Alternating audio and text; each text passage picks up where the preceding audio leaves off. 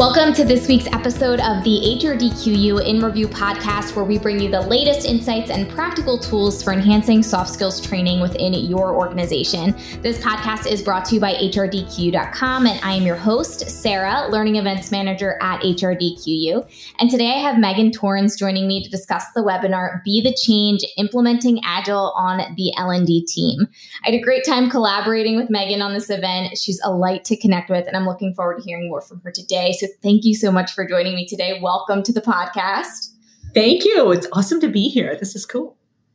So let's get things started here. Can you just let people know a little bit about yourself and who you are? Sure thing. So I am the CEO and founder at Torrens Learning, and we actually just celebrated this year our 20th birthday as a Wow, company. Congratulations. Yeah, it's kind of cool, right? Sounds so adulty. But we do a full stack of learning services, from learning strategy to custom design and development. We have off-the-shelf design and development. We do LMS and platform and ecosystem support all the way to data and analytics. And along the way, we do professional development for our peers in this space to help them do all the same things. So it ends up being really fun. So it means my role, I get to dabble in all of the above. And at the same time, I also get to run the business, which is also super fun, and build careers and connect with clients and all. So, yeah. It sounds really exciting. It sounds really like a really fulfilling job to have. It is. And so my favorite question to ask all of my guests that join me are, what changes do you see happening in the L&D space right now? I'm sure everybody has said artificial intelligence. Absolutely. Right? Yes. Right. You can't, listen to a podcast, look at LinkedIn, walk outside of your door without somebody saying artificial intelligence. So yes, that's happening. And actually one of the things that we're looking at the same time that we're supporting our clients and building our own tool set and software set at Torrens Learning to build AI in, we're also looking at what I'm calling wise AI, right? How do we do this smart, inclusively, safely, and with equity and equitably? And so really taking a look at some of those hard implementation decisions. And that's part of what we did when we were in the webinar last week, was around, right, how do I actually do it and do it right?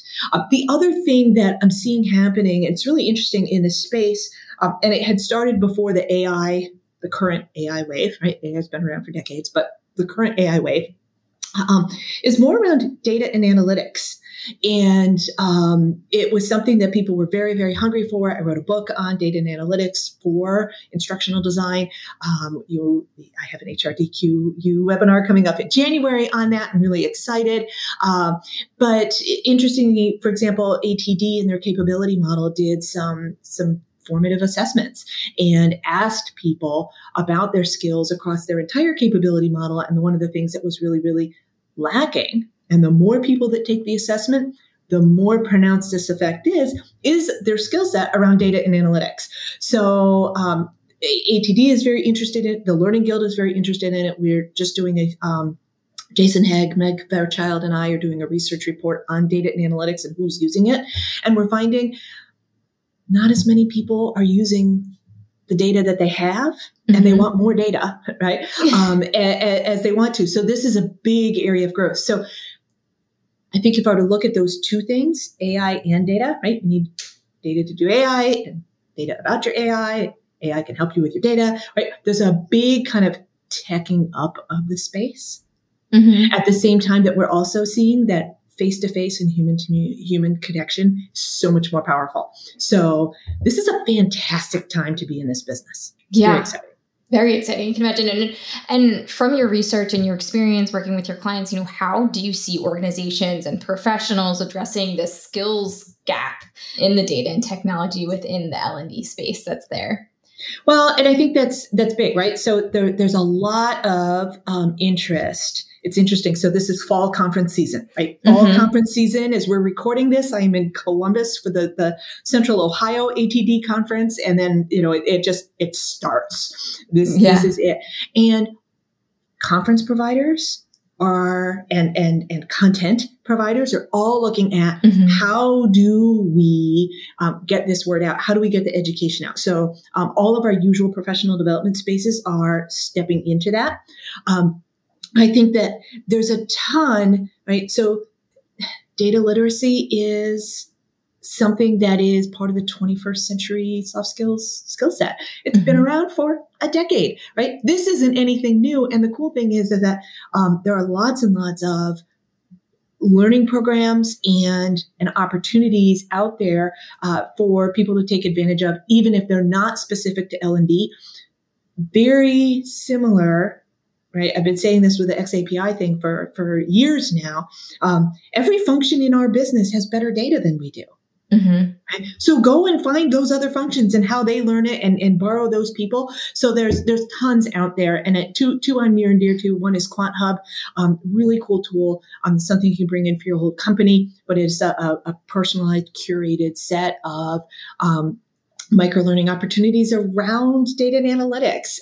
And I'm a facilitator at eCornell. We have a fantastic kind of introductory data science and basic analytics set of certificates. So there's lots of opportunities. And before we get into more of the specifics and the content of the webinar that we did, can you share what exciting things you're currently up to next? So one I mentioned was conference season. So conference season is, and the fall conference season is jam-packed, and it's really cool to see all the providers doing really cool things. So that's coming up. And so I'll be at Training Magazine. I mentioned Central Ohio, be at Nebraska's 2-day conference. They do a big conference. I'll be at the Neuro Leadership Summit in New York City, DevLearn, which will be like completely over the top for me. I've got a 2-day workshop on Agile project management for instructional design, a 1-day XAPI user conference. So and that's just through October, right? So, wow. it's really, really busy this fall. So frequent flyer miles, that's in my future. Lots and lots of frequent flyer miles. And then we're doing we're building AI into our learning experiences and using that as kind of like what we've always done with our XAPI work. We're using our work as a work out loud opportunity, right? So we have the opportunity, we'll have actually a demo of this at DemoFest at DevLearn, where we are using AI as a coach and but doing it in a way that doesn't take out the human expertise. So it's not AI directly, there's experts behind it.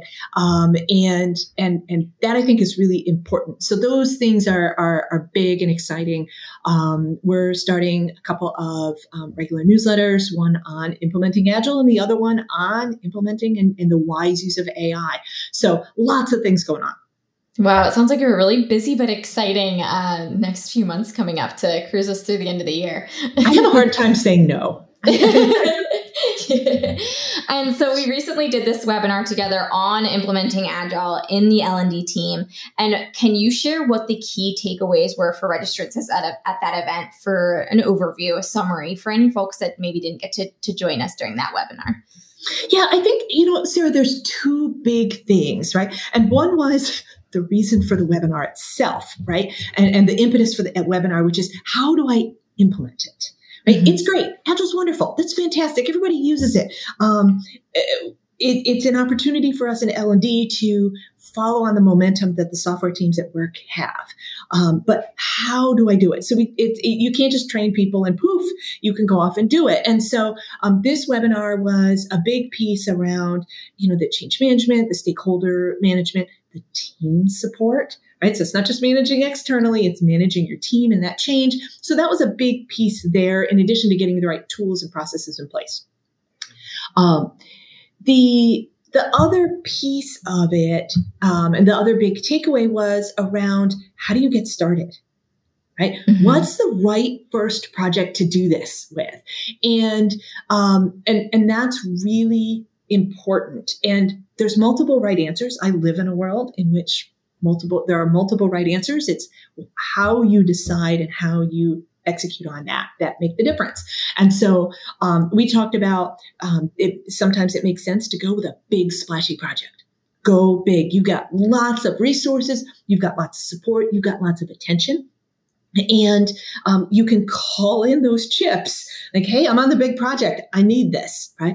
And that can be a really, really good way to do that. The other is with a small project and almost under the radar, right? When you say, hey, you know what? We're not even going to talk about, we're not going to put a name on it. We're just going to start doing it, right? And we're going to start doing the things, experiencing the benefits before we go out in public with it. 15 years ago, when I was first using Agile, I had one project. It was a crisis project. The client knew that they were asking for something unreasonable. And they said, whatever it takes to make this happen. Like, this sounds like a great project. Right? I had another client who's like, hey, don't rock the boat. Love what you do. Don't change it. And we're like, wait. We're drowning here. We're drowning. And right. And he's like, that sounds way too touchy-feely and weird and flexible. And we need rules around here. And so we said, great. We won't do this Agile thing. So what we did was we started using some of the pieces of Agile. And we just called it something that we called it continuous improvement. We called it about, flexibility. We talked about it in different ways, but it was absolutely Agile techniques. So there's multiple ways of doing that.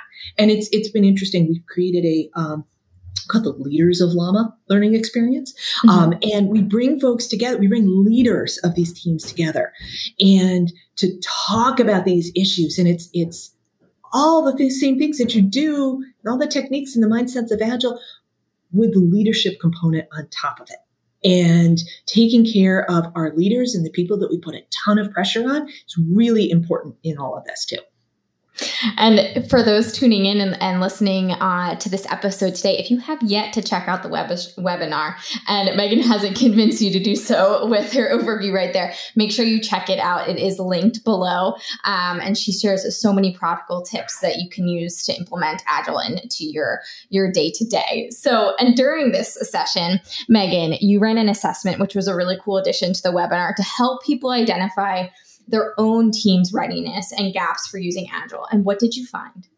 Yeah, so the assessment was fascinating, right? It was I was actually using Agile. I was trying out something new and seeing how it would work with actual users.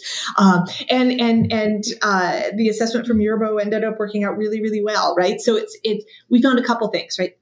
The key barriers to Agile and to implementing it are around change management.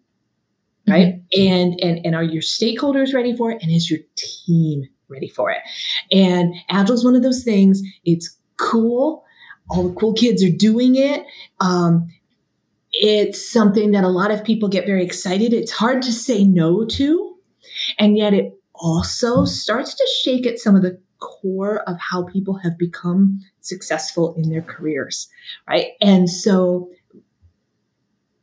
opening up to welcoming that change throughout the project sometimes feels scary to people. And so that was one of the things we saw in the assessment, was just that change management was important, but then also tool sets. People felt like they didn't have the tools that they needed to be able to manage their projects at scale. And there's lots, the market is full of project management tools these days, right? And there's Agile tools there for software. There are lots and lots of just regular project management tools that are fantastic. And then there's project management tools specific to L&D. And all of those are important to be able to manage at scale, especially in a distributed environment. But it's not just your project management tools. Like, all of your tools and templates that you use in instructional design have to be set up to use in an Agile way. Right? And how do you set up your templates, your project planning agendas, your everyday in order to make doing Agile easy or easier? And so I'd love for you to dig more into the tools thing a bit. You've expressed how much you love tools and how they're so beneficial to your day-to-day. What kind of tools are needed? So, let's talk about project management tools, right? And so a team at scale, right? And here's the interesting thing. Right? Agile itself was built for the software development space. And in software, teams of 5 to 8 people work on the same project for months at a time. One project. And if you're an L&D person, you're listening to this, you're thinking, that is like a completely different planet than what I live on. Right? A typical L&D team has, anywhere from 3 to 20 to 40 people on it. And they are each person is doing between 3 and 6 projects sometimes, which means the entire team has dozens of projects that are being managed and resources and handoffs and waiting period. So a really solid project management tool is going to be essential. In the early days of Torrance Learning, we used index cards and cork boards. We were all in the same place, and it worked until we started getting a lot of projects and started spreading some of our resources across projects, right? So then we moved to Trello, which was free at the time, which was also awesome, and pretty lightweight and had a lightweight learning curve. And as you get bigger and more complex and things are changing more often, you need something a little bit more robust. So, and there's lots of options for software.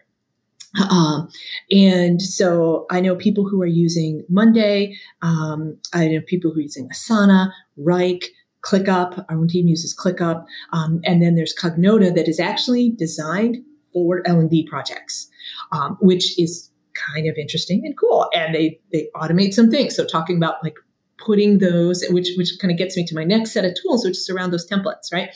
And because Cognota has some of those built in. But even, how do you create a regular set of working materials that acknowledge that things are going to change, that welcome change into the project in an orderly fashion, in a way in which we can talk about it? And how do you manage the reporting of your schedule and your budget and those conversations that you have on a regular basis? One of the big things that I'm really excited about is an Agile retrospective, where the team reflects on how the team is working. Right, so you can get how is the product? How is this course? Is it accurate? Is it on time? Do people love it? Right, all that's super important. But when we're the retrospective, which despite its name, we actually have the retrospective on a regular basis, right? It's not just at the end. That helps the team talk about how are we working together and what improvements do we need to build in that we can start using right now, so we don't wait until after the project's done to get some of that benefit of learning. So go figure, the learning team is actually learning while building. It's very meta. And during the webinar, you mentioned learning together as a team was important, which I can imagine now in a world that we've become so remote has become even few and far between. What have you seen, when people do learn as a team? What happens? It's pretty awesome. And like if I do like the big 2-day Agile Pre-Con certificate at DevLearn and a team comes together, I'm like, great, you all sit together, right? Or I'll do custom workshops where I go out to a place and they bring in 10, 25, 45 people, right? We're all, it's just them in the room. There's something really amazing. And whether it's online or in person, there's something amazing when they can learn together because they instantly making those connections, and you can see or look in the chat and see people making connections. They're literally translating what I'm teaching and what they're learning into their day job right away. In fact, the workshop is actually designed so that you work on your own case. You don't work on my case, right? So you work on your own case. I've had people literally redesign their programs in the workshop and have these aha moments, which is fantastic. So it means your learning transfer distance is super short, right? But what I also love is when we bring in cross-functional teams, right? So I had one group that had not only their instructional designers, but they brought their subject matter experts in. Wow. And then they had a session for their sponsors.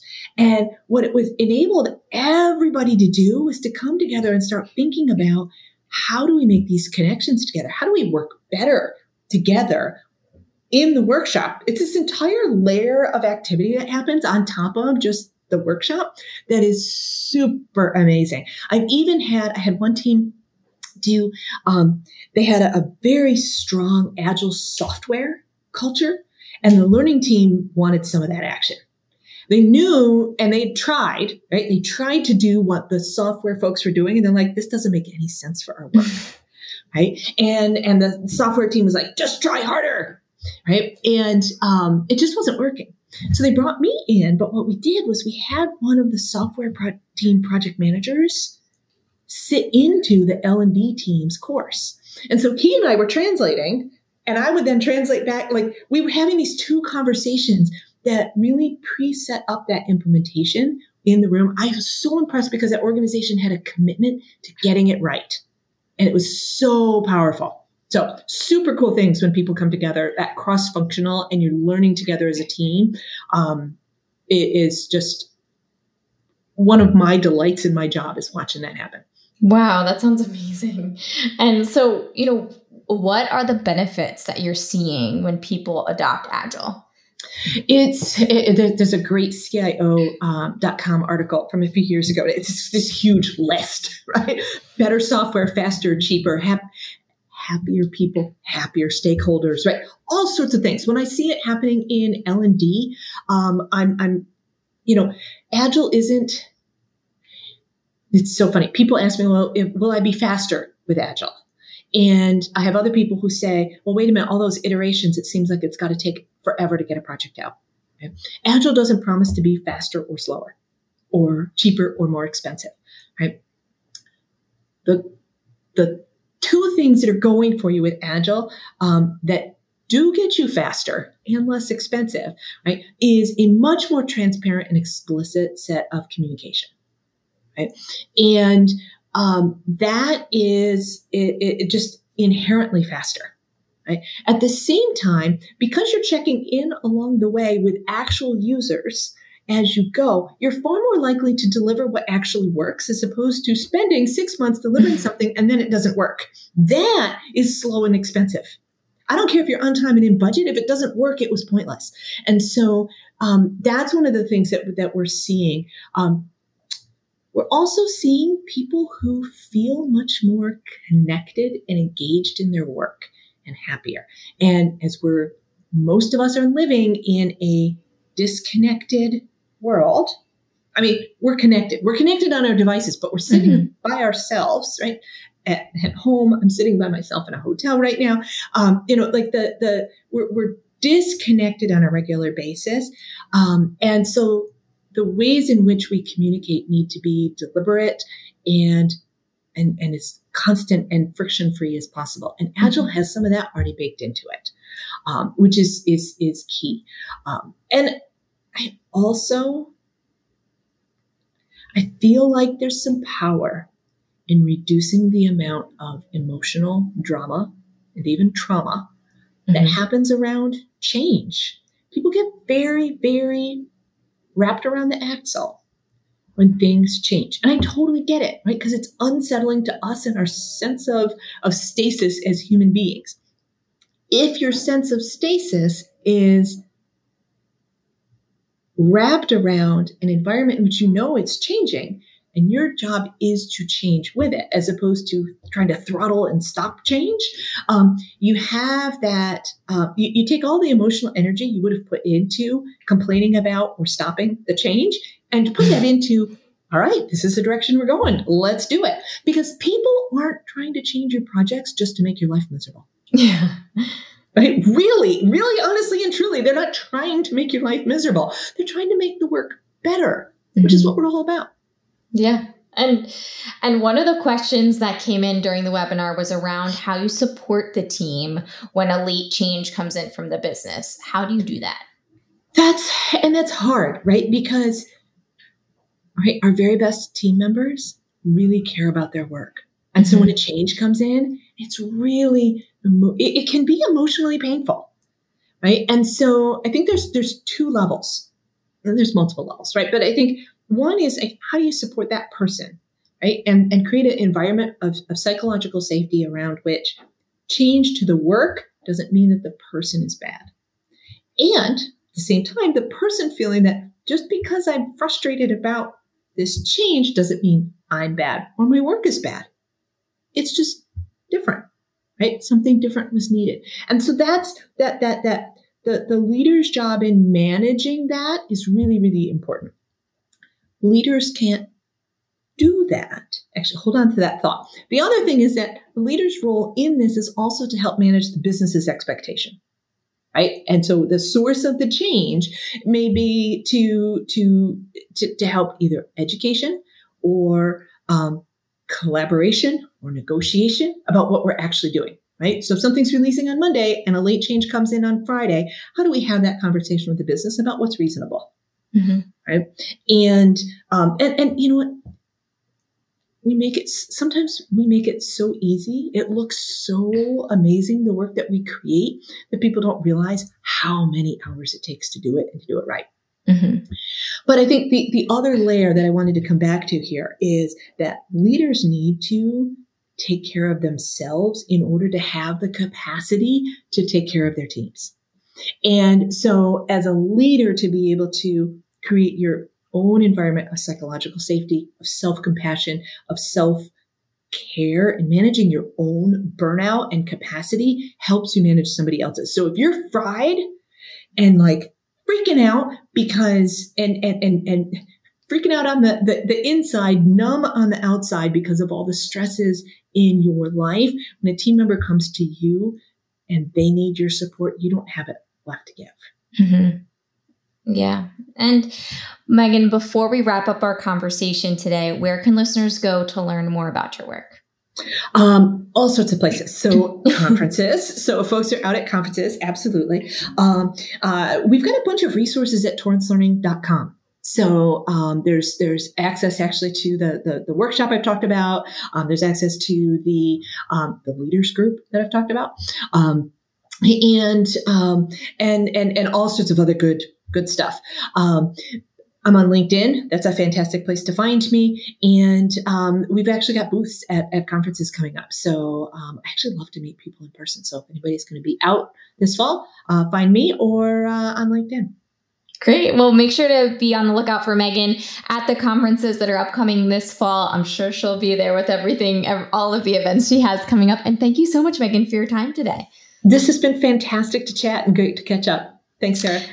And thank you all for tuning in to this week's episode. We hope you enjoy listening to the HRDQU in Review podcast, available on all major streaming platforms. If you did enjoy today's episode, please share it, give us a follow, leave us a review. It really does help us continue to share this content out to you every week. And with that, I will see you all next week.